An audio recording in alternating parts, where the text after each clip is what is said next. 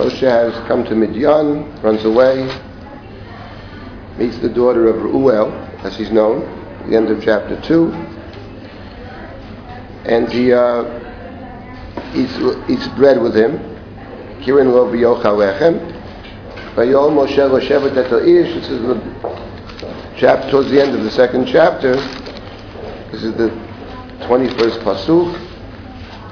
Vayitenu et Tzipora b'tol Moshe. So he gives him his daughter Tzipora as a wife. We talked last week about the marriage scene at the well. So he's married to Tzipora. Vateled ben vayikra shemo Gershom. What? We can tell them that, but they're in the Beit Medrash. I don't know what they're going to. What can I do? Well, anyway, he gives his daughter Tzipora to Moshe as a wife. Vateled ben vayikra shemo Gershom. So she gives birth. Vayikra shemo Gershom. So he names his son Gershom. Notice that the Vayikra is the masculine voice. So Moshe gives the name. Even though she has the baby, Moshe gives the name. Sometimes in the Bible, the woman names the baby, and sometimes the man names the baby. In this particular case, he gives the name. He names him Gershom. Ki Omar, for he said, Gero yiti b'eretz nachriya, I have been a stranger in a foreign land. The question is, among other things, what land is he referring to? Does he mean I was a stranger in the land of Egypt, and now I'm here, so I'm not a stranger? Or does he mean I was a stranger in this land, in Midian? When I first got here, I was a stranger. Maybe now I'm not a stranger anymore. So what does it refer to? Does it refer to Egypt? Does it refer to Midian, is the question. Could refer to both, I suppose. But which one does it refer to? Just before you answer the question, I'll ask a second question. This is chapter 2. In chapter 18, that's when Moshe's already left, and Yitro goes to greet him. He brings his wife, he brings his children. It's chapter 18. Torah says in chapter 18 that he went to greet Moshe. He brought his wife. This is the page 151, chapter 18, the second pasuk. Vayikach Yitro chotein Moshe et Tzipora eshet Moshe achar shilucheha. So he brought Tzipora, Moshe's wife, after she was sent away. Achar shilucheha. V'yesh shnei banea, and he brought her two sons. Asher shemo echad Gershom. Ki omar gera yiti b'eretz nachriya. For he said, I was a stranger in a foreign land. V'shem sheni Eliezer, and the second Eliezer, ki orei avi b'Yezri, v'yatziueni mecherev paro. So he brought the two sons, they call them her sons. So, one question we can ask is, why does the Chumash repeat the reason for the name of his oldest son, Gershom? It says here. Where is this repetition? Chapter 18. Right in the beginning of chapter 18. It says he brought Gershom, brings the Tzipora, his wife, after she was sent away. And then it mentions two sons. Gershom is the first, and the reason for the name is given. And the second is Eliezer, and the reason for the name is given. But the reason for the name Gershom is already given here in chapter 2. So what does it mean? So what do you want to say? Sorry, you had something to... I think that is why in Menashe, the main thing about them is just why Moshe gave them the name. They are not characters in the story. It's about naming them. I agree, but what does the name signify? Is the question. I agree. True, but my question is it, in other words, I agree with all that, right? The point is, if in Lavan Garti, if that's what the verse you cite, the point then is, Vayikra Shemel Gershom, Gera Yiti B'Eretz Nachriya, could refer to Mitzrayim. That's what he could be saying is, I was a stranger in a foreign land. He's referring to Egypt. He says, now I've come to Mitzrayim.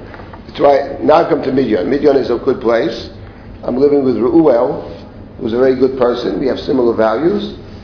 And now I realize, having left Egypt behind, that I was a stranger in a foreign land. I grew up in Mitzrayim, but that to me is a foreign land.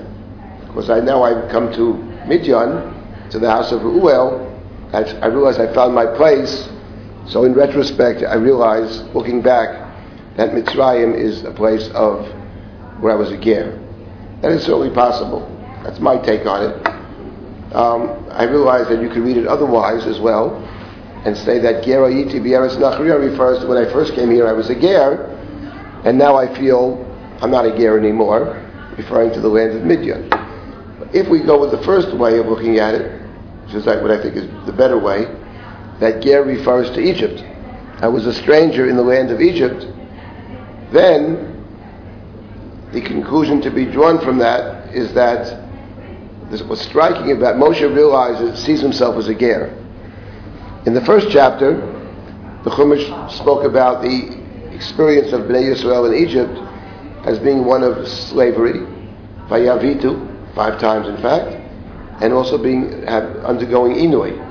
So we have the triple inui and avdut and gerut, the first 2 of which, inui and avdut, which are the first 2 terms of the covenant with Abraham, are found in chapter 1 in reference to Israel, to Bnei Yisrael.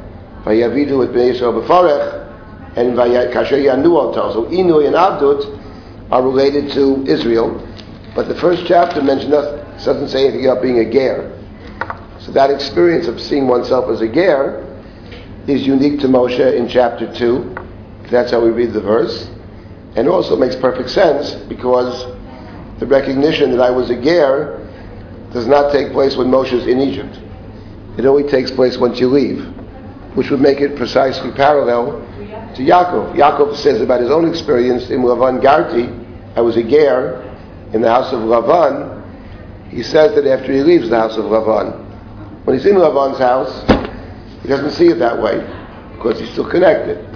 So being a ger is not just objectively what the situation is. Being a ger is how one experiences one's being there and how one understands it. And Yaakov understands he's a ger after he leaves the house. So this is the parallel to the story of Moshe. In this particular case, one can raise the following question. One can ask the following question. The covenantal formula in Breshit, Parshas Lech Lecha, is this. Avram asks God says to Avram, you have many children, right? Look up at the heavens, right? I am the God who took you out of Ur Kasdim to give you this land. So Avram says to God, Bama Edaki Roshena. Through what will I know that I shall possess it? The question is essentially, what is the price? Everything has a price. What is the price we pay for possessing the land? Because Avram understands that every covenant is 2-sided. There's no such thing as a one-sided covenant, by definition. What is the price? So God's response, here's the price. Yodo ateda, know very well. That's God's answer. Yodo ateda. Ma'ida. Yodo ateda. Know very well that your descendants will be strangers, ger, they'll be slaves, and they'll be oppressed, inui. That's the cost, that's the price for possessing the land. And it takes place over 4 generations. 3 generations of suffering, represented by the animals cut in pieces. The 4th generation are the birds that fly to freedom. That's what God said to Abraham. So one can ask the following question about the beginning of Shemot, the beginning of this book. Chapter 1 mentions Inui and Avdut. So it mentions 2 of the 3 terms. Chapter 2 mentions Gershom. Geroyiti b'eretz nachriya. The question one can ask is, from God's standpoint, if you're God, and you made an agreement with somebody, if they do X, you do Y, you can ask the question, has Israel done X? If God wanted to look at it, could look at it and say, okay, you have 2 of the 3, Inui and Avdut, but you haven't fulfilled the 3rd term. You haven't fulfilled the term of being a ger. Because being a ger is not just being there. Being a ger means you know you're a ger. Moshe knows he's a ger. Ger iti b'eretz nachriya. God could have said, God wanted to be stubborn about it. God could have said, I don't recognize this as a fulfillment of I have no obligation, because you haven't fulfilled the terms of your obligation, which is gerut, avdit, and inu. It's clear that, by contrast, it would appear that Israel themselves, the Torah doesn't call them gerim, for the simple reason that being a ger is not an objective reality, it's subjective. If you don't feel you're a ger, if you don't feel that's not your place, then you're not a ger. Israel always wants to go back to Egypt, in fact, so in some sense they never sense they're really gerim. But Moshe does. Moshe also has left, so it's a lot easier once you've left. So the question you could ask is, does God recognize this as a fulfillment of the covenant or not? Logically, you could say yes, you could say no. Probably more logical might be to say no. But in the Chumash, actually, God says yes. God recognizes this as a covenantal fulfillment. Israel has fulfilled their part of the bargain, and now it's up to God to fulfill God's part of the bargain. And that's the next verses at the end of chapter 2. Vayhi bayamim harabim haelu. In those many days, Vayomat melech Mitzrayim, when the king of Egypt died, Vayeanchu v'nei Yisrael min ha'avoda vayizaku. And Israel sighed Vayeanchu from the avodah, from the slavery, and they cried out. Vatal shavatam el Elohim min ha'avodah. So the cries went up to God from the slavery. Vayishma'u nachatam, and God heard their cries. Vayizkar Elohim et brito, God remembered God's covenant. In Abraham, Yitzchak, Yaakov, with Abraham, Isaac, Jacob. Vayar Elohim et bnei Yisrael, and God saw Israel. Vayeda Elohim, and God knew. So suddenly, 4 times the name of God, Elohim. God is hearing, God is remembering, God is seeing, and God is knowing. When you read these psukim, actually, there is a sense, when you read these psukim, you begin to see the degree to which the precision of the psukim. You begin to wonder in general, by reading the Tanakh, certainly the Torah, to what degree precision is required. There's something actually very interesting about these verses. They're interesting in any event, even if read in isolation. But when you read them in the context of the covenant, they're extraordinarily interesting and very precise. There's something very precise about the psukim, and I'll tell you what it is. No, there's something even before that. There's something else very interesting about this. Israel is crying, right? They're crying out to God. The truth is, the cry here in the text does not appear to be what we would call prayer. The cry seems to be a cry of pain. It says that when the king of Egypt died, maybe because there's some kind of a respite, Vayeanchu min ha'avoda vayizaku, vatal shavatam elu Elohim min ha'avodah. What's interesting is this, that the Torah relates the crying out to a particular thing, which is min ha'avodah, from the slavery. The Torah could have said, and we might have expected it to say, they cried out from the Inui. Because in point of fact, the first thing that God mentions when God speaks to Moshe, and the first thing that the Torah mentions in the book of Exodus, in terms of the suffering, is the Inui. Right? And the Inui is actually mentioned second in the covenantal formula with Abraham. V'avadum v'inu otam.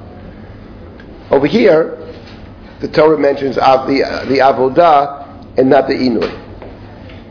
What's interesting is this. What's interesting is, in the first chapter, 5, the word inui appears twice in various forms. That's how the Hebrew language works. But the word inui is twice in chapter 1. The word avodah appears 5 times in chapter 1, for a total of 7. It's very typical. But over here we have 2 more times the word avodah, which means that you have 5 plus 2, which means that the word avodah appears 7 times, which is a way of highlighting the word avodah. Here's what's very interesting about it. What's interesting is if you go back to the covenant with Abraham. So, God said to Abraham, I want you to know. Abraham said, how will I know? How will I know that I will possess the land? I interpret, what is the cost? You want to give me something, what does it cost? So God says, Yodoa Teda, know very well, there's a big cost. Being an Eved, and being an Inui, and being a Ger.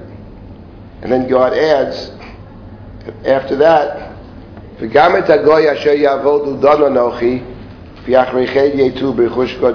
also, the nation Asher Yavodu, the nation which enslaves them, I will judge. And then they will go out with great wealth. So in the covenant itself, it talks about God's judgment. I will intervene at some point. God said to Abraham, I will intervene. Why? Against Hagoy Asher Yavodu, the nation which enslaves them. God did not say the nation which abuses them. Ma'aneh. God specifically singled out one thing, which is the slavery. And now in the book of Exodus, it picks that up. Because God's response, it's precisely, the Chumash wants you to understand that we have a covenantal fulfillment. So therefore, the Chumash emphasizes 2 more times for a grand total of 7, one word, the word avodah, which is what God had said to Abraham. So this is a fulfillment of the covenant. That's number 1. God is hearing the cries of mino avodah, and God is remembering the covenant with Abraham, Isaac, and Jacob. It's the covenant of Brit Ben Havatarim that was made with Abraham and passed down to his grandchildren.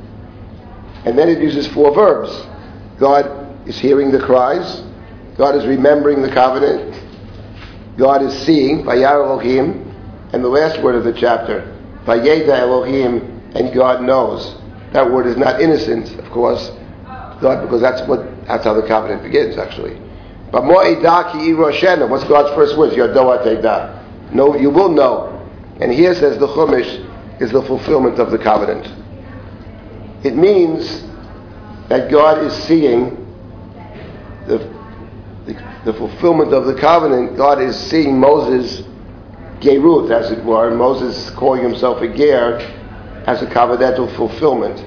God is seeing Moshe as representing the people. Part of that, I think, is that Moshe, in the story of chapter 2, is thrown into the waters. So when it says he undergoes what Israel is undergoing, he's drawn from the waters. He's Moshe, he will draw others out. But God is, maybe it's generous on God's part, God is seeing, from a covenantal standpoint, God is being gracious over here, even though the people don't see themselves necessarily as Gerim, but God sees the people's experience, including Moshe, as Abdut and Inui, and then Gerut as well. This point, before you comment, this is actually a very important point on many levels. First of all, you get some sense as to the precision of this. It's very striking. And what makes it nice is once you see it, it's so obvious, it's not even funny. That's how I make my living, actually, by seeing it. That's it. It's the one gift I have, actually. I see it. And then the question is, when you see it, what do you make of it? A lot of people going around, I see this thing, I see this over here. Once was on a panel, I think Sarah was there. He sees this, he's not going to mention the name, he's well known, from the Gush, well known. It's not Grossman, by the way. Not Grossman.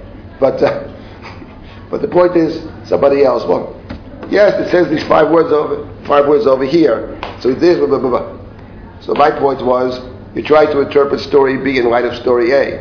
Unfortunately, from what I've heard you to say, you have little understanding of story A. And therefore, how can you possibly understand story B?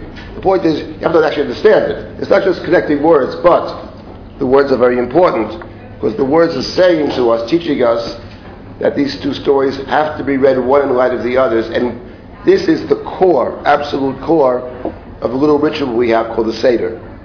This is the core of the Seder. The core of the Seder is one main point about the Seder, that the experience of Mitzrayim, Yetziat Mitzrayim, is actually covenantal. It's a fulfillment of a prior promise, and it's covenantal, and Haggadah asks us to explore what that might mean to say the experience is covenantal. But it's so precise over here. Mina avodah, of course, vayeda Elohim. Not just the gerut and the avdit and the inui. Not just that, but also mina avodah. And suddenly God is hearing us. God is remembering the covenant. Suddenly God forgot for so many years. Suddenly God is remembering. God is hearing. God is remembering. God is seeing. And God is knowing. Yes, Sarah. So it looks like what you say that Sefer Shmot and Sefer Bereshit in front of it. I think it's one book, essentially. No, it's my words. Yeah. So here is the question. First of all, how would you explain that there is no sign in Sefer Bereshit that Levi is going to be such an important figure? This is number one. And number two, the whole of Sefer Bereshit is father and son, and son and father. Right. And here neither Amram and nor Gershom are any figures. That's true. I would say, well, first of all, I think that when you say that it's one book, doesn't mean that within books there's not development. There is one hint about Levi in Sefer, let's put it this way.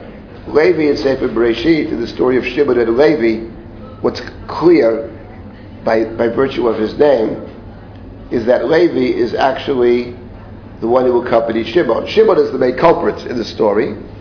Levi is the one who goes along with Shimon. I would say that in the order of the birth of the tribes, Reuven, Shimon, Levi, and Yehuda, I would say the following. If we want for a moment, I don't like to do this too often, but if we want to play psychologist over here and ask ourselves the question, why the sons of Leah end up where they end up? Okay?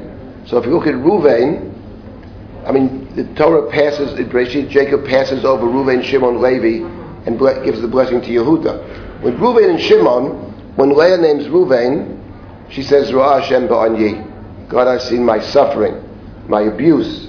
That's what she says. Right? Maybe my husband will love me.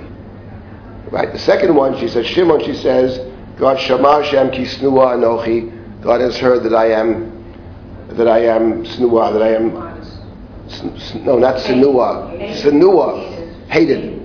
God has heard that I am hated, sinua, I'm hated, and gave me this child. So the first two children, Leah names them as a function of her relationship with her husband, but it's very negative. Anyi is a terrible word. It means I put in this particular situation of Inui.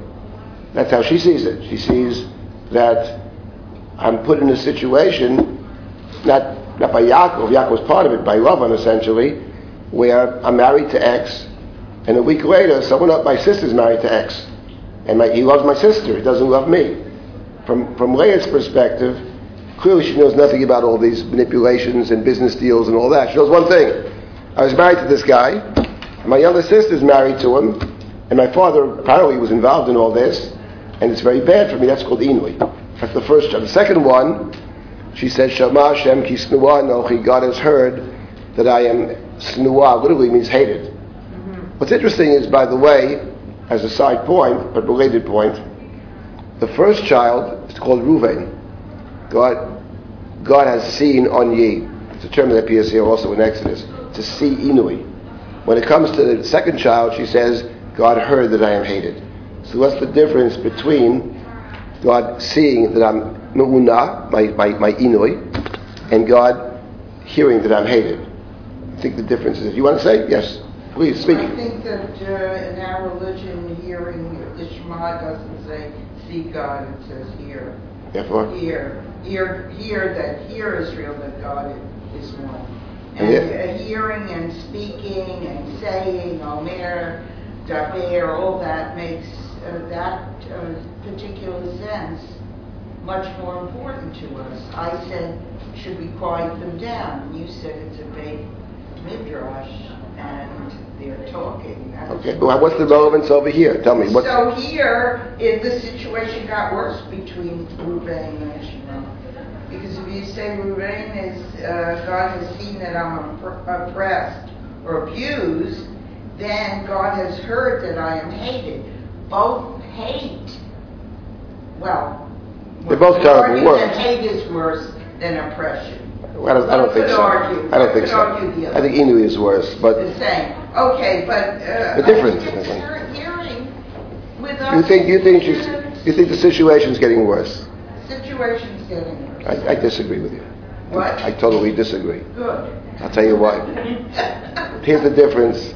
I disagree on actually several things you said, but let's leave it there. Let's leave those alone for now. But seeing and hearing, that's something different. Okay. The point is this: sometimes in life, you're in a bad place and you're really down and you feel very broken.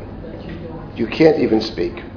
Sometimes you're so depressed you can't actually talk. That's the story of Hannah, essentially. That's the point story of Hannah. She can't, the reason her lips are moving and no sound, she says why? Ishak shatruach anochi. Right? I pour out my heart. I can't even, she can pray, which is already one level good, but she can't actually talk. The point is, God has seen my abuse. Inu is a terrible word, because what she's saying is, I didn't even speak. I can't even say it, tell anybody. She didn't speak. But God has seen my suffering. The point of the second one is, things are slightly better. Shema Hashem, she's already saying, God, I speak. But God has heard my voice. I have a voice. That's the point. Sometimes you have no voice. Sometimes, at least you have a voice. Okay, maybe you don't have a full voice. Maybe people aren't always listening to you. But at least you have a voice. So there's a progression. Now, the reason I say this is, when you get to the third child, she says, when Levi is born, Atah Hapam, she said, Yiloveh Ishi Elai. Maybe this time, maybe my husband will accompany me, for I have given birth to 3 children. So that's a more hopeful. Let me make a very simple point about Parshas Vayetze. It's actually brutal beyond belief, but that's the Parsha. Rashi puts this little gloss over it. It's terrible. Point is, maybe, she says, who knows, maybe my husband will accompany me. She's battling for her husband's affection in the situation which she didn't choose to be in the situation. She doesn't know why she's in the situation, but that's the situation she's in. The third time, maybe he will accompany me, is much better than hated or Inui, which I think is the worst of all. Abused, actually, but the worst kind of abuse. It's very personal abuse. And then we get to the 4th child, Hapam Oderet Hashem. This time I thank God. She's saying something very important. She's saying, I don't see myself anymore as a second-class citizen. She doesn't mention the husband the 4th time. So therefore I say we have a positive movement from the worst, which is to hear Inui, to see the Inui, because he's not even talking. So at least I can voice it, to at least, maybe now he will join up with me, Yilaveh. And the 4th one is, I will Odeh Hashem. And the point I would make about it, I said psychological point, maybe it's also a literary point, is this. The hero in Sefer Bereshit, the one who actually brings everybody together. In the book of Genesis, the primary hero in that respect is Judah. Yehuda is the one who brings the family together. And he does so by offering to substitute himself for Binyamin, for Rachel's child. He says, take me instead of Binyamin. So he's able actually to overcome the rifts in the family and the tensions in the family, the disagreements, maybe even some of the hatreds, whatever. He overcomes it, and he says, we're all one family, take me instead of Rachel's child, Binyamin, the favorite Binyamin. The other 3 can't do that. And if you want to psychologize it, it's very simple. That Reuven and Shimon and Levi are born to a woman who feels herself very much, put down. She is, and therefore somebody like Reuven spends his life trying to redress that. He goes out to the field. The women are battling. Who could have more children for Jacob? Vayelach Reuven goes out to the field. He finds mandrakes, fertility pill. What does he do? He brings them to his mother. It's very striking. Who asked him to get involved? It's a mistake, actually. But he gets involved. Then he sleeps with Bilhah, which is Rachel's, the other side. In other words, as the oldest child, he sees himself, he's caught up. It happens a lot, by the way, when the oldest kid is the one who suffers the most. The oldest one gets involved in all the feuds of the mother and the father. It's terrible. So that's the story. So therefore, but Levi, with Yehuda already, there's no feud. With Yehuda, she says, okay, I'm Jacob's wife. Next verse says, Rachel saw she had no children, she was jealous of her sister. It's the next puzzle. Point is, she's jealous at this point, because now she understands that her sister is kind of equal. She never thought of it that way. She's my equal, she's maybe even the main wife. So Rachel was jealous. That's how the next chapter begins. The question is Levi. That's my point about Levi. It's a long answer to your question. But the point is this. The first two clearly are negative. The fourth one is clearly positive. With Levi you don't know. Ata hapam yilavei. Now, this time, my husband will join with me. Maybe it's a hope, it's a wish, but she says it's possible. It's possible that Levi will join with me. It's possible Levi will be like Judah, basically. It's possible that Levi has the ability to be my child. It's possible that now I'm a full wife to Jacob. I don't know, she says. Maybe yes, maybe no. Judah is yes. Shimon and Levi are no. But Shimon and Reuven are no. What about Levi? So Sefer Shemot starts with Levi. And that's the point. That's the first point I want to make. The second point is this. I agree with you. That in the book of Breshit, primarily, since it's about passing down the covenant from father to son, the brothers are involved, of course, but the brothers are always in some kind of conflict. Whether it's Ishmael and Yitzchak, whether it's Esav and Yaakov, whether it's Yosef and his brothers, the conflict between brothers starts with Cain and Hevel. In Sefer Shemot, we're presented with a different model, actually. In Sefer Shemot, we have the model both of the sister of Moses watching over him, and then when God sends Moshe to Mitzrayim, at the end of the day, it's Moses and his brother. It's Moshe and Aaron. So it's interesting that there seems to be a shift, which doesn't mean that it's two disconnected books. Obviously, it's a continuation. If we just repeated the first book, it wouldn't be very interesting, but it's a variation on a theme, but I think it's moving in a certain direction. But the question about Levi actually is very interesting, because going back to Sefer Breshit, Levi could go either way. And in point of fact, in the Chumash, that's the point, that Shimon and Levi go completely opposite directions. Shimon disappears off the map in the Torah, Baal Pa'ar. Levi kills Shimon, essentially. Pinchas kills what's his name? I forget his name now. Cosby Bat, what's his name? Cosby's the woman. What's his name? No, what's his name? So would you expect Moshe to be of the tribe of Yosef? He could have been. He is a Joseph character. That's no doubt about it. He's built on that tribe of Yosef. The name of the fellow that's killed is what's his name? What's second? Zimri. So Zimri is the head of Shimon. So Levi kills Shimon, essentially.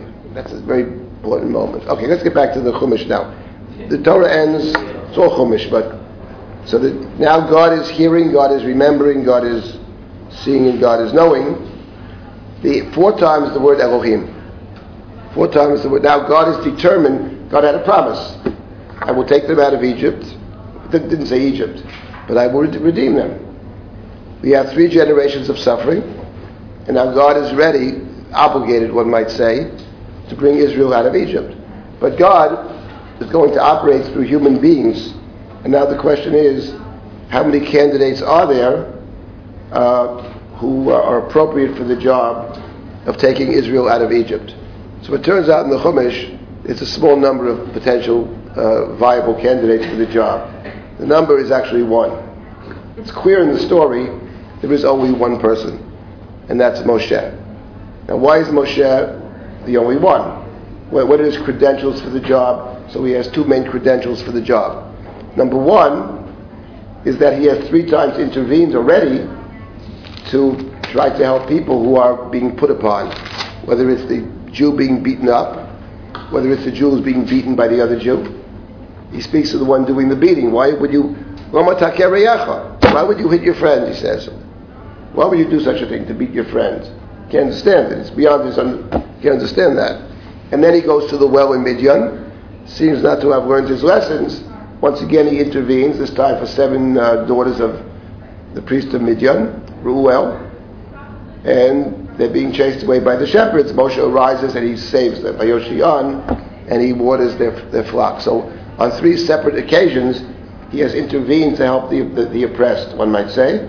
So he's a perfect candidate for the job. And not only that, there's something else we just learned, that he sees himself as a stranger. He sees himself as not part of the Egypt, which means not part of the Egyptian culture. He sees himself as other and different from Mitzrayim. When he first went down, when he met the two Jews, read that last week, the two Jews are very much part of the Egyptian culture. They talk that language. Who made you the judge? Who made you a judge? We reject all judgment. And what, you would kill even the Egyptian, right? And then somehow, they, one way or the other, are instrumental in informing Paro. So Moshe then is very different from the Jews. The two Jews, I presume, are emblematic of the Jews in Egypt. And Moshe is not so. Moshe is the one who has risen up against slavery. So now, clearly, God knows of God's responsibilities. That's the point. God is hearing, God is seeing, God is remembering, God is knowing. Now God has an obligation to save Israel, take them out of Mitzrayim. So God now, this is the story of the snare, God asks Moshe if he will be the one to represent God's interest in Israel, in Egypt, and take Israel out of Egypt. The problem is, and this is the long chapter, famous chapter, that Moshe has no interest in this particular job. And the question is why. He gives several reasons as to why he's not interested. When somebody gives several reasons, typically there are other reasons, maybe not explicated. So we'll try to figure this out. This is a very important story because it becomes the prototype for other such stories. In other words, the calling of the prophets. Yeah. We have this elsewhere in the Bible. It's not just with Moshe. We have it with Yirmiyahu. We have it with Yeshayahu. We have it with Yonah. Yonah doesn't go through the whole. Yonah rejects it actually, right?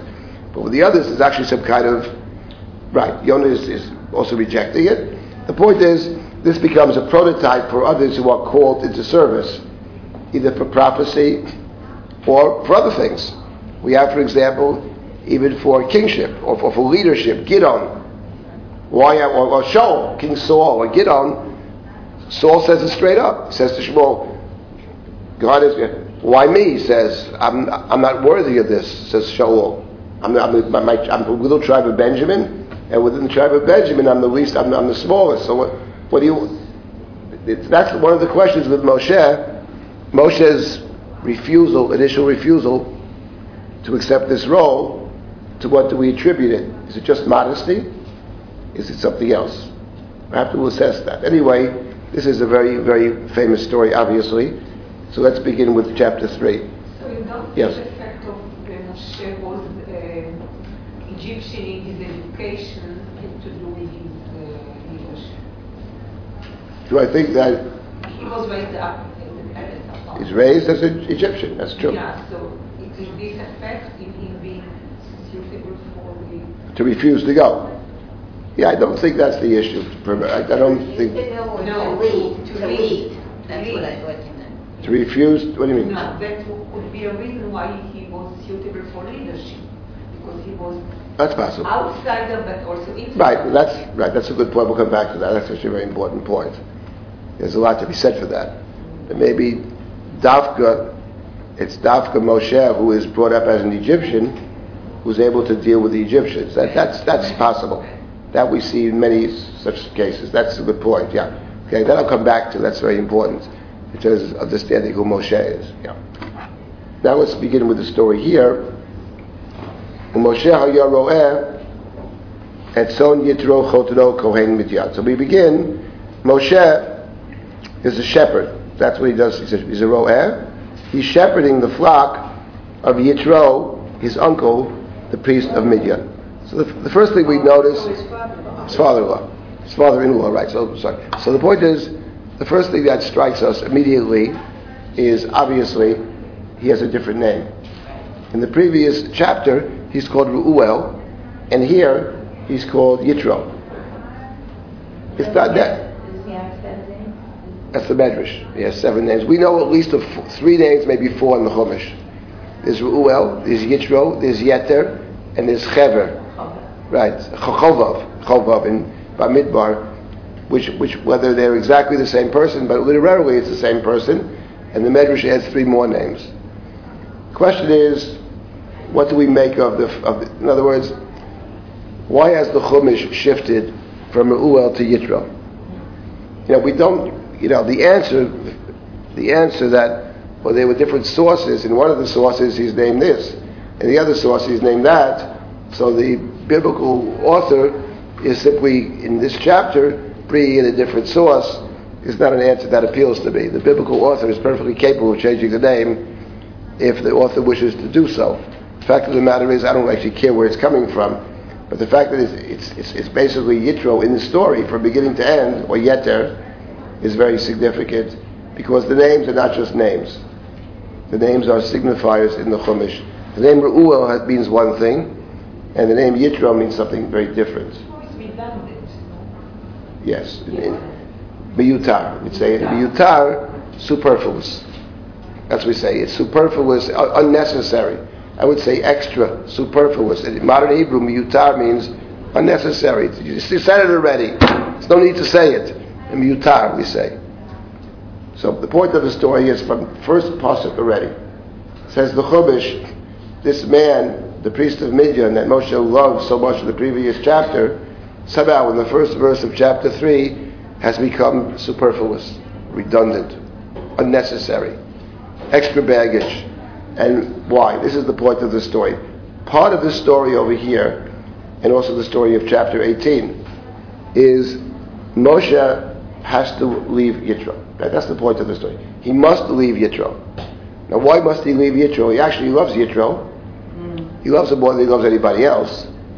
The man is a good man. He's even a religious person. He's a priest. I don't know what exactly the religion entails, but here's one thing for sure. When the daughter said, an Egyptian man saved us, his first word was, V'ayo, where is he? Bring him to eat bread. A good person, he must be brought to the house, must be respected. I want to connect to him. Gives him his daughter. So this is the person Moshe loves and lives with. And somehow in the first verse, his name is said over Yitro, not Reuel, God's friend, maybe God's shepherd, probably God's friend. That's his name in chapter 2. In chapter 3, God's friend has become extra, superfluous, redundant, unnecessary. What is that about? The answer actually is the simple one, and I'll tell you straight up what it is. The answer is actually embedded, it's in the chapter, it's very clear, but it's actually embedded even in chapter 18. Chapter 18, Moshe has left Egypt. Let's get this straight. Moshe leaves Mitzrayim, crosses the sea, heads out for the land of Canaan, which he's been told to go to. Maybe he expects to get there a few months from now, or who knows. Short trip.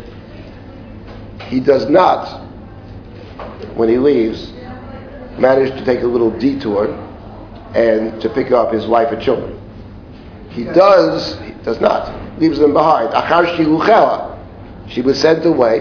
We don't know when she was sent away. It's what it says. She was sent away sometime later. He does, by the way, lest you think that because he has no time to do it or something. Let's make this point very clear. The Torah emphasizes that when he leaves Egypt, in chapter 13, 14, Vayikach Moshe et atzmot Yosef imo. He does take Joseph's bones with him, wherever they were. He makes that little detour to pick up the bones of Joseph, atzmot Yosef, which is a very important point, but he does not take the wife, achar shiluchel, she was sent away, nor does he take his own children, whom the Torah refers to as her children. He has no intention of ever seeing them again, not a wife, not children, that's clear. But Yitro comes in chapter 18, there is called Yitro, it's Parshat Yitro, Vayishma Yitro, and he comes and he brings the wife, who was sent away, and he brings the children. And the Chumash, in the beginning of chapter 18, mentions the name of Moshe's two sons, and it gives us the reasons for the names. The first reason is a repeat of what it says in chapter 2, which is Gershon, Gera Iti B'Eretz Nachriya, and then it gives us the second son. The second son is named Eliezer, it says. And the reason for that name,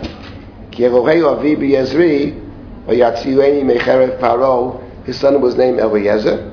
But Moses said, the God of my father help me, Ezri, and save me from the sword of Paro. One can ask an obvious question, not just about the repetition, but why does the Torah actually give the reasons for the names? The Torah usually does not give reasons for the names. Sometimes it does. But reasons for the names, you would think, are significant if the person named plays a role. But Moshe's two sons, Gershom and Eliezer, are never mentioned in the Chumash. They play absolutely no role whatsoever. So why would the Torah go out of its way to say, give the reason for the name, and not only that, the first one gave a reason already. So we have twice the same pasuk about the name Gershom, when Gershom, from a narrative standpoint, is non-existent. I think the answer is clear. The reason for the names are not a statement about the children. They're a statement about one giving the name. They say something about Moshe's thinking. And I would say the following. Let's start with the second one first in this case. The second son, Yitro is bringing to Moshe, in chapter 18, is named Eliezer. Because the God of my father helped me and saved me from the sword of Paro. And there's a key word over there in that verse which is very important for chapter 18 and also casts the light on our chapter. The God of my father as Biezri helped me and saved me from the sword of Paro. Paro. And the key word, actually every word of course is important, but the word I would focus on is the word Avi. The God of my father said, help me. That's the point of the story of the burning bush. The story of the burning bush, the primary point, there are many points, but the main point is what God said to Moses at the burning bush, the first words out of God's mouth. Anochi Elohei Avicha. I am the God of your father, the God of Abraham, the God of Isaac, and the God of Jacob. He connects, in other words, Moshe learns something at the sneh. Moshe learns at the sneh who is his father. Because in chapter 2, a man from the house of Levi takes a daughter of Levi, but in that story, there's no names, and not only that, the whole chapter is about the three women. It's about Moses and Pharaoh's daughter, and his sister who stands from afar, and the mother who nurses him. Those are the characters of chapter 2, and the father is missing in action in chapter 2. Chapter 3, Moshe must learn who his father is. At the end of the day, the Torah is a patriarchal book. The culture is passed down from father to son. Maybe the woman understands better how it works. Doesn't matter. Rebecca understands better than Isaac, but she can't bless Isaac. Let's not forget that. Only Isaac can bless. The fact of the matter is, who was his father? So God says to Moses in chapter 3, in verse number, 6? 6, verse 6. Anochi Elohei Avicha. I am the God of your father, says God to Moshe. Who is your father? And God gives a surprising answer. I am the God of your father. Elohei Abraham, Elohei Yitzchak, Elohei Yaakov. The God of Abraham, the God of Isaac, and the God of Jacob. Called the Avot. That's how we start the prayers. I am the God of your father. And let me tell you who your father is. Not what you might be thinking. Not your biological father. And not Pharaoh. Not some Egyptian person, whoever. And not the priest of Midian, who's a father figure to you. It's the father-in-law. And Moshe likes him. None of those people, not A, not B, not C, they are not your father. You have a father, however. Your father is Abraham, Isaac, and Jacob. I am the God of your father, the God of Abraham, Isaac, and Jacob. In this chapter, Moshe will turn to God, we'll get to it later, and say to God, strange question, when they go down to Egypt, if I choose to go there, the people will ask me, what is the name of the God who sent you? That's what Moshe says. What is your name? What shall I say to them? To which God gives two answers in this chapter. One is a very enigmatic answer. Eya asher eya. Get to that. But the second God says, if you want to tell them something concrete, here's what you should say to them. Say to them. This is found in chapter 3, verse number 16, on page 117. Go and say to them, Hashem Elokei Avotechem, the God of your parents, the God of your ancestors, the God of your fathers, sent me. The God of Abraham, the God of Isaac, and Jacob. Abraham, Isaac, and Jacob. Which means, says God to Moshe in the beginning, I am the God of your father. the God of Abraham, Isaac, and Jacob. And if the people ask, what is my name? The God of their fathers, Abraham, Isaac, and Jacob. Just to reinforce what Sarah said earlier. It means that Moses and Israel are brothers. They have the same father. So it's all about brothers. These are your brothers. You have to save your brothers. The priest of Midian is a great guy. I know you love him dearly. But let me tell you something. He's not your brother. That's the point of the story. Doesn't mean you don't love him. Doesn't mean he's not great. But he's not your brother. And you have a particular task in this world. Your task. Maybe somebody else has a different task. But your task is, it's like, I'm a big believer that all people should talk to each other. So people devote their life to interfaith relations or something like that. I'm not against it. That's not my task. I don't think. I got to teach the Jews. There's nothing wrong with the other task. Great. It's not my task, personally. And that's what God says to Moshe. I know you love the priest of Midian. He's probably your only friend in the world. He's actually somebody whose values and yours are very similar. He's someone who later in the Chumash, in Parshat Yitro, he's going to give all kinds of advice. How you set up a system of justice. The guy's obsessed with justice. So I know you're on the same page. But at the end of the day in chapter 18, the last verse of chapter 18 is very stunning. Vayishalach Moshe et chotno, vayelech lo el artzo. Moses sent away his father-in-law. He went back to his land. Why? Why can't he stay? And the answer is very simple. It's embedded already in the beginning of the parsha. Yitro's bringing these two children and the wife to reconnect to Moses. That's the point of it. He wants to reconnect to Moses, probably himself. That's how he connected the first time. He gave him his daughter. And in chapter 18, he eats lechem with the people. But the Torah is saying something striking. He's bringing the wife and the kids to Har Elokim Choreva, to the mountain of God. The mountain of God is where the story of the Snet takes place. Where God said to Moses, leave Midian and save your brothers. And now the Chumash says in chapter 18, he's coming with two children. And what are the names of the children? The second name is, the God of my father help me.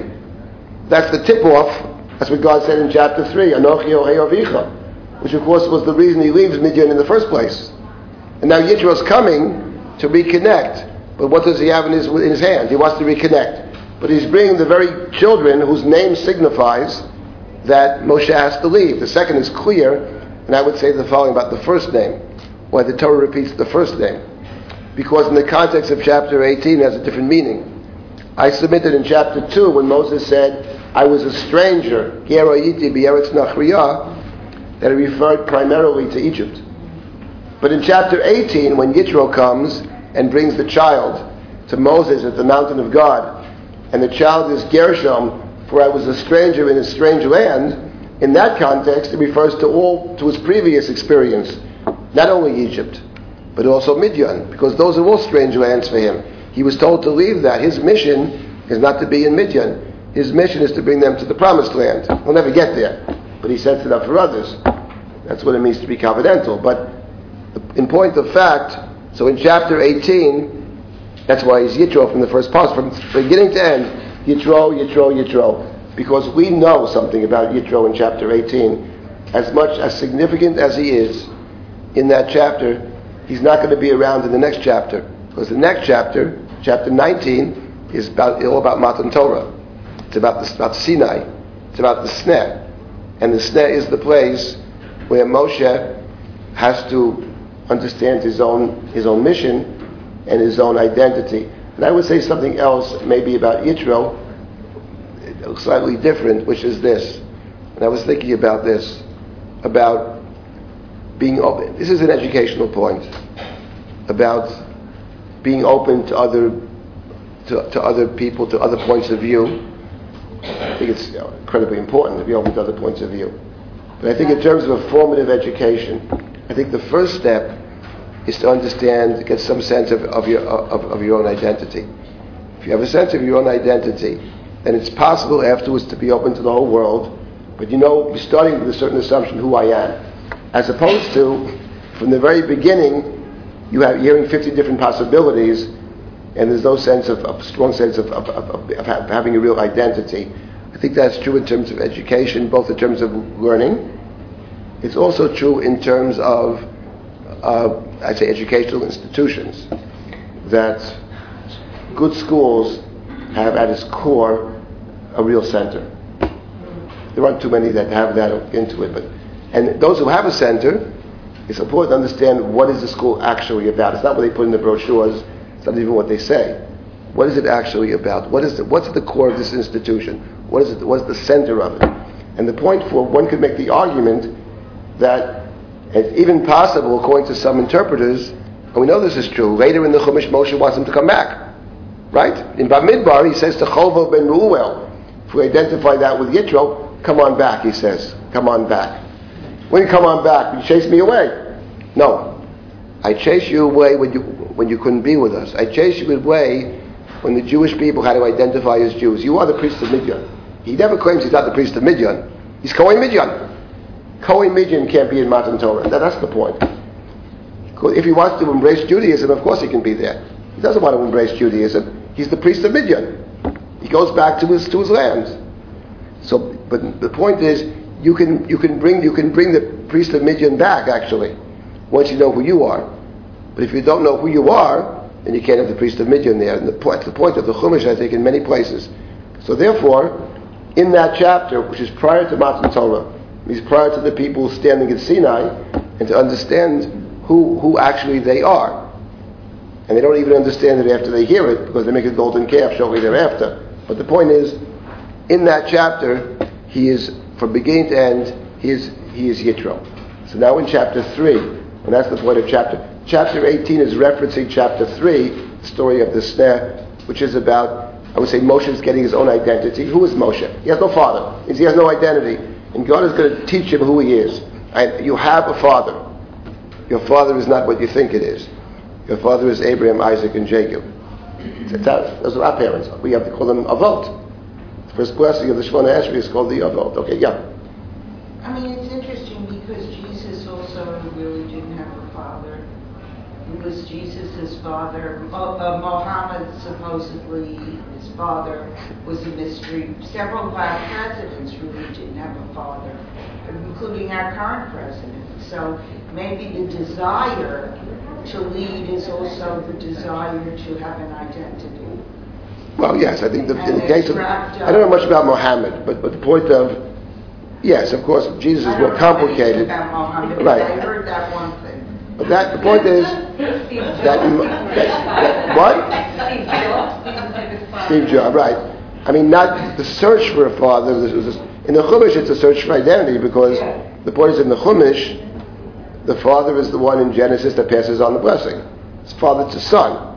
Sometimes it's father to grandson. But in the case of Moshe, it's very striking. His father never figures in the story. That's the point. He has a name, Amram, later on. But in the narrative, he doesn't have, and this the sense that Abraham is committed to the Avot, which means, what does it mean to say you're the son of Abraham, Isaac, and Jacob? It's one simple point. It means you are covenantal. Now, what does it mean to be covenantal? You are a covenantal child. You're a child of the covenant.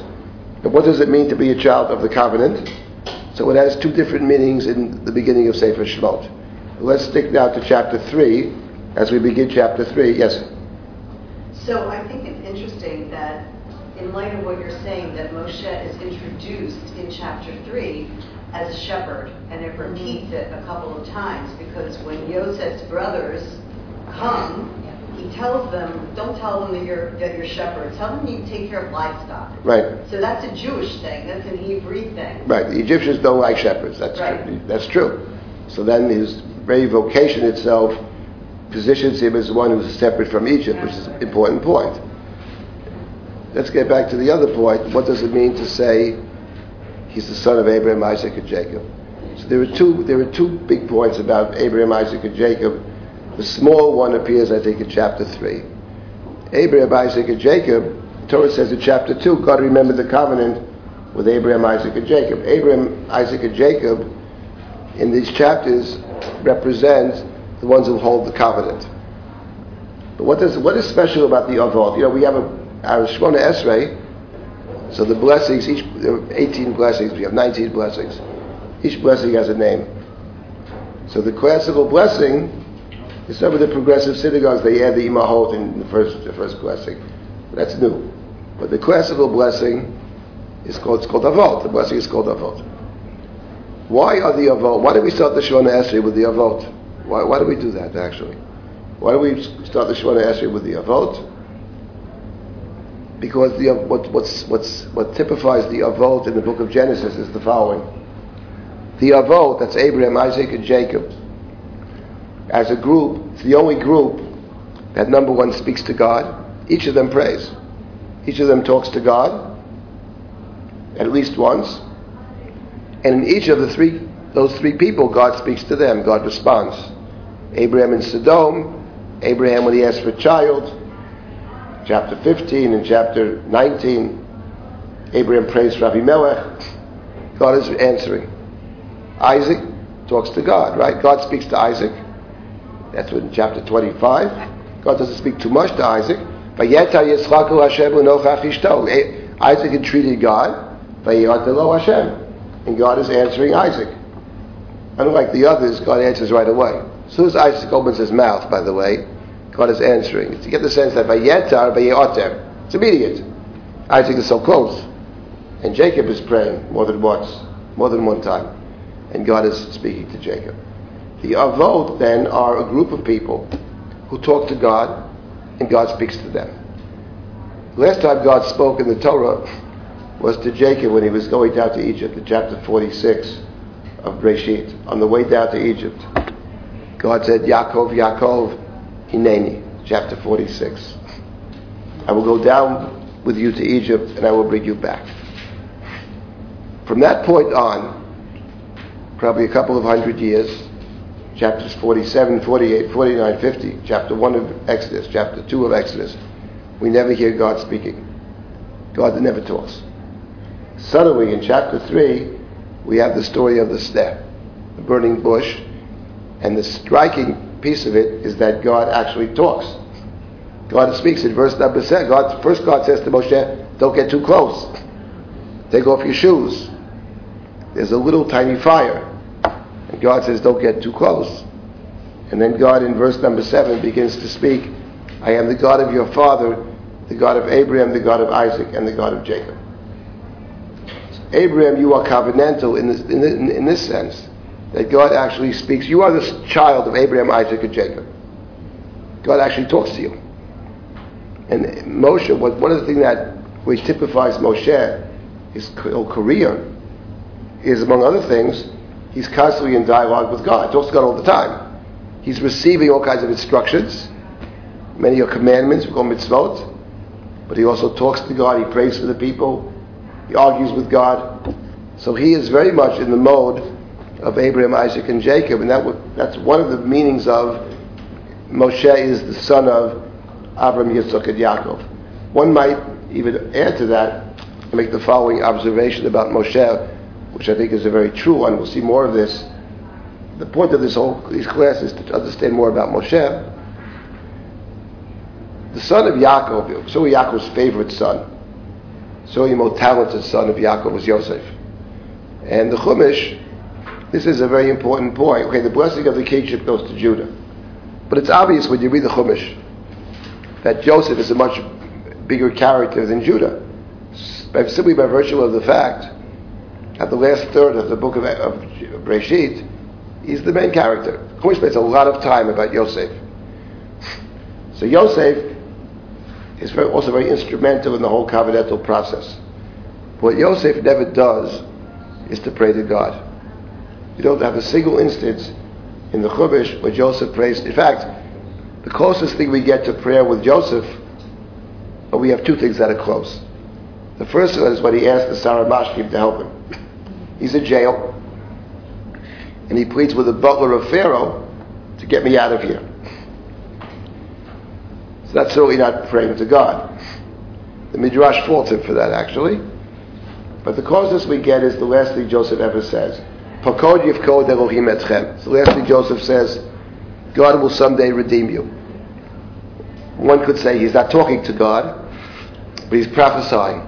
He's saying someday God will redeem you. Maybe it's a kind of prayer. God should redeem you, but it's said with great certainty. He's a predictor of the future. He's an interpreter of dreams. someday God will redeem you, and when that happens, bring up my bones from here. He makes them swear to do it. So he's imposing upon them the oath. I wouldn't call that prayer, but it's a little closer. And the reason Joseph doesn't pray to God, we don't find prayer to God. We don't find God praying or talking, and we don't find prayer in the land of Egypt. You won't find it in Mitzrayim. You find it in Egypt in this chapter. Why? Because in this chapter, God has one message: leave. In other words, you do have God intervenes in Mitzrayim only when the instruction is to get out. It's very strikingly similar to what you have with Yaakov in the house of Lavan. God never talks to Yaakov without subtly, but after 20 years, God speaks to Jacob. Shuv eretz moladetecha, leave. Leave, God is talking. But in the house of Lavan is not a place where God is to be found. And the parallel in Egypt is the same. That's what it means to be in exile. To be in exile means to be in a place where you can't hear God's voice. That's what it is in the Chumash. But the story of the sneh is God's instruction to leave. So with Yosef, that's not true. In other words, one could make the argument, had Joseph lived another 100 years, maybe whatever, he would be Moses. Joseph at the end of his life sounds like Moses. He gets it perfectly. At the end of his life, he's repeating what Jacob taught him. He gets it. Too late. That's the point. He dies at the age of 110. That's early. It's not 120. He dies. He can't do anything about it. The most he can do is to make them swear. So Moshe, though, is different. Moshe, you are the son of Abraham, Isaac, and Jacob. That is to say, we talk to each other. We have a dialogue. You shall become a prophet. You'll be able to hear what I have in mind, to impart it. All that is embedded in one way or another in chapter 3. But there's still a very central idea of covenant is not present in chapter 3. We'll get to it. Yes, please. But how do we know that at the burning bush he's in Egypt? He isn't really, is he? Well, it's not clear. In Egypt. Right, but he's in exile. Okay. You're right, but he's in exile. But God will speak to Moses even in Egypt. Your point is well taken. But you have, for example, chapter 12 of Exodus. God spoke to Moses and Aaron in the land of Egypt. During the plagues, God is speaking to Moshe. Moshe is in Egypt, presumably, at that point. So you're right, this particular story is, my point is not so much Egypt. It is Egypt, but it's more about being outside, not being in the land, being in exile. And God's, in other words, the two themes of exile on one hand, I would say, conversely, redemption and revelation are connected in this book. The book of Exodus is about revelation. It's also about redemption. The book is ending with Israel building their own space, the ultimate sign of freedom. You build your own community, which is the Mishkan, and you live around the Mishkan. And the purpose of the Mishkan is to be a place where God can continuously be heard. Awel Moed, right? I will meet you there. God speaks. God spoke at Sinai, but God continues to speak at the Mishkan. So you have the two things. The Mishkan represents the idea of freedom from Egypt. You're building your own community. That's freedom from Egypt. It's a community at the center of which God is speaking, and that's the significance of this. Okay, this. Yes. I read somewhere that the concept of Ochel in the sanctuary is a Midianite concept. Like the concept of what? Ochel as a sanctuary is a Midianite culture. Because they have sanctuaries with right. Well, the word, right, the idea of the Mishkan as a sanctuary is already found. Actually, the word Mishkan is in English is called sanctuary, right? Go to the sanctuary. I mean, this is the shul, basically. It's called the sanctuary. It's a mikdash ma'at. But that concept is already found in the Chumash, actually, even before you get to the Mishkan. The Torah said in Mishpatim, if somebody kills in premeditated fashion, me'im mizbechi tikochenu lamut, take him from my altar, which implies, obviously, that the altar was seen as a sanctuary. In the Chumash, there are two kinds of sanctuaries, but one of them is the Mishkan. Anyway, that's not for now. It's an interesting discussion about the Mishkan, but yeah. Now it's yes. I wanted to add that it means that stories about Abraham, Yitzchak, and Yaakov were told in Moshe's time. Otherwise, Abraham, Yitzchak, and Yaakov, who are they? That's right. The whole stories of Breshis were already known. Right. The Chumash is assuming, I think, two things. First of all, it assumes, I'll come back to that point in the future, but the Chumash assumes on one hand, when God says to Moshe, I am the God of your father, Abraham, Isaac, and Jacob, it assumes that Moshe has heard of these names. On the other hand, what's clear in the Chumash is that in this story of the Sneh, God is withholding certain piece of information from Moshe he doesn't know. What doesn't appear in chapter 3 or 4, no, that also doesn't, but what doesn't appear is the word covenant. God does not mention to Moshe the idea of the covenant yet. The covenant is mentioned later, and we'll get to that, understand that. In any event, let's start now with chapter 3. Now, chapter 3. Okay, so Moshe haya ro'eh et tzon yitro chotero kohen midyan. Fine. Vayinahag et hatzon achar midbar. Vayavo har Elohim chorei. But Moshe is watching the flock, and he brings the flock to the edge, into the wilderness. He comes to the mountain of God in Chorev. How he comes to the mountain of God, and why he ends up in the mountain of God, is this an unconscious choice that he's making, or it's just an accident? The Chumash doesn't tell us. Is it something that Moshe is somehow drawn to this place, or is it whatever? Who knows? We'll never know. What we do know is he ends up at this place. He ends up at the mountain of God. Vayar malach Hashem elav b'rabat eish mitoch hasneh.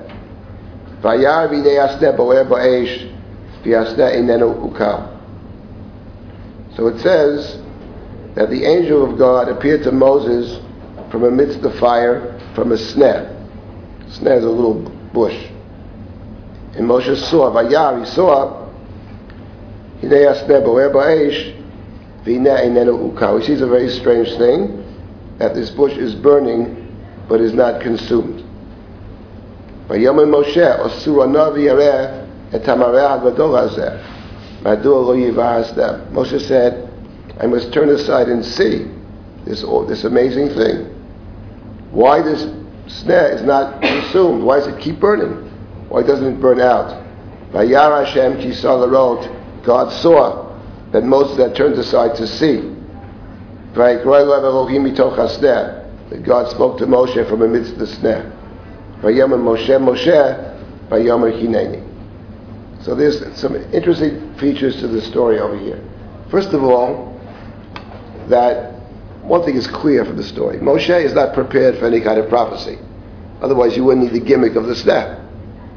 It gets Moshe's attention somehow through this device of this bush that burns but is not consumed. The second point that's obvious is that unlike anybody else we've seen in the Torah, he has a kind of intellectual curiosity. He's curious about this. This is strange. It contradicts what I learned in my earth science class or something. I mean, why? It's an intellectual bent to him. The Rambam picked this up and ran with it to extremes, okay? But there's something about it. He's interested in understanding. He wants to understand. That's something I think that is true of Moshe throughout his life. He always wants to understand. What is your name? What is your being? What is your essence? Show me your glory. All these kinds of questions. Why are you fighting? Why what? Why are you fighting? Why are you fighting? It's a rhetorical question, right? But the point is, the questions I mentioned are not actually rhetorical. I mean, he actually wants to understand. What is your name is not an innocent question. It says, because our names are accidents, but the names in the Torah are descriptions of your essence. What is your essential being, Moshe says to God. In any event, those are 2 points over here. Intellectual curiosity is one thing, and he has no experience with God, none whatsoever. Doesn't know from God. But he turns aside to see. And when God sees that Moshe has turned aside to see, to understand, God called from the midst of the sneh, Moshe, Moshe, Moshe, Moshe, and Moshe says, Hineni. That Moshe, and Hineni, the double calling of the name, and Hineni, has appeared twice before in the Torah. First at the binding of Isaac, that's one. And secondly, Jacob going down to Egypt. And God said, Yaakov, Yaakov, Vayomer Hineni, and now we have Moshe, Hineni. Minimally, what we take from that is that this is a story of great significance. Because the binding of Isaac and Jacob going down to Egypt are maybe two of the great turning points in Sefer Bereshit. Jacob going down to Mitzrayim because of the exile, the fulfillment of the covenantal promise, and Jacob accepts upon himself the suffering. Hineni. He knows what he's getting into. He did it once before when he went to Laban's house. So the true fulfillment of the covenantal promise. The binding of Isaac is the choosing of Isaac, passing on the covenant. And now Moshe, Vayomer Hineni, that's very striking. Secondly, it's exactly parallel to Jacob going down to Egypt. Not just in Moshe, Hineni, but in terms of what follows as well. It means that Jacob going down to Mitzrayim was the beginning of the exile, and the story of the snare marks the end of the exile. Somehow in this story, it's not going to be so simple, but somehow through the story, Israel is going to leave Egypt. You should not forget the fact the man's name is Moshe, the one who draws out. So that's the second point. As far as what the snare itself represents, I mentioned before what I believe is the core idea of the burning bush. There's more than one. These images carry with them different significances. It's not necessary to assume it means just one thing. It can refer to many things. But the point, I think, is that it could refer to the suffering. The burning could be the suffering of this little shrub, which represents Israel. That's a possibility. And God is with Israel in their suffering is another possibility. But what I would prefer to say is that the primary significance of the story, which takes place at Sinai, is this: that God has not spoken in so many years. God has not talked. In so many years, God doesn't speak. One might even think God will never speak. We haven't heard God's voice in so many years. And suddenly, God speaks. That's the significance of this snare. For hundreds of years, God has not spoken. And now God speaks in this. It's okay. It's not Sinai, the great fire. It's a tiny fire. It's a flame. But God is very present. The point of the story then is, the message is that I am still around. I exist. I am here. And therefore, I plan now to try to make a difference, to do something. I'm going to choose you, Moshe, to do it. But the idea that the absence of God, we suddenly realize through the snare that prior to this story, we haven't heard God's voice. Because when you read the Chumash, you don't take notice of it. But now we know that. What's actually the last time that God spoke? Go back in the pages. It's when Jacob went down to Egypt a couple hundred years ago. Then God said, Yaakov, Yaakov, and the answer was Hineni. That's a very important point. Now maybe we'll see if we'll pick up on this idea of God's absence, or that God present in a diminished form is a very important element of the snare. The one who understood this, who interpreted it this way, way before I did, is the author of Sefer Shmuel. The author of the book of Shmuel understood it this way. Of course, he takes it and does amazing things with the story. But at its core, that's what the story is about. It's not like God is dead. God is not. God is around. God has chosen not to speak. But God now begins to speak suddenly to an unprepared Moshe. That's the story in Sefer Shmuel. But God begins to speak to Shmuel, whose character is fashioned based on Moshe. I would say one other point before we stop, which is this. Vayomer Hineni. The Torah has Moshe saying Hineni. What does Hineni mean? Hineni is a contraction of two Hebrew words, Hinei Ani, I am present. Hineni means, both in the case of Abraham and the case of Jacob, the same thing. God tested Abraham. God said, Avraham, Hineni, I am present. I am present means, I am present to do your bidding. Abraham does not know what God has in mind. He's already said yes. Same thing with Jacob. Jacob, Hineni, is whatever you say. You're going down to exile. You're not going for a few days. Joseph will be there when you die. the exile is beginning, and Jacob, don't be afraid, which means be afraid, of course. Don't be afraid. But Jacob already says Hineni. And that's a very important point in chapter 3, chapter 4. Moshe resists this command the whole time. He has a million excuses not to go, except for one thing. He already said yes. That's a very important point. He said yes before he knew what it was. He said yes. So all his refusals have to be understood in the context. You already agreed. We know he's going to say yes. He actually said yes. He has to keep his word. That's what Hineni means. Hineni means it's a matter of trust. I trust you. So therefore I say yes. Ask me whatever you want. You know what I mean? Say some people, a few people, you say that too. But there's some people in this world, I have to ask you something, whatever you say. But it's true, whatever you say, because there's such a deep connection. And that's what Moshe says here. He said Hineni, something within him. If he asked him to explain, he couldn't even explain it to you. In fact, he says no the whole time. Get someone else, someone's better, I can't. There's a million excuses. But the inner Moses has said yes already. That's actually, I think, a very important point. And so I want to make one announcement. Next week I will not be here. Hopefully I'll be in Israel. We have an excellent sub next week, Dr. Aaron Kohler. You will have a class. I don't want to miss class if it's possible. Aaron Kohler, maybe some of you heard him teach. He's quite good. And he's many areas of interest. He's a lot of, basically Bible is one of them. He does a lot of comparative Near Eastern stuff. And he was a teacher. Now he's the dean of Yeshiva University. But he'll be here. He'll be here teaching next week on Thursday. And will he talk about Moshe? He'll talk about Moshe, but we'll pick up. He'll fill me in what he did. I want to repeat, and then we'll move forward with the SNE. He's not going to do the whole SNE story in 1 week in any event, but I don't want to duplicate. Okay, we'll stop in. Susan, I have a question. Yes. Why did Abraham say he did? Why did he? I can think of Yaakov because parent is miserable, things Yosef is dead, and all of a sudden it's alive, and go, okay, that's it, whatever you say, I know you hear from you. Abraham, he didn't have anything like his hedges, his record. Why did he say he did? I think it's what the Chumash says. It says in chapter 15, Ve'amin B'Hashem. He has faith. He believes that he believes he's a commanded being. He wants to do what God tells him to do. It's very simple.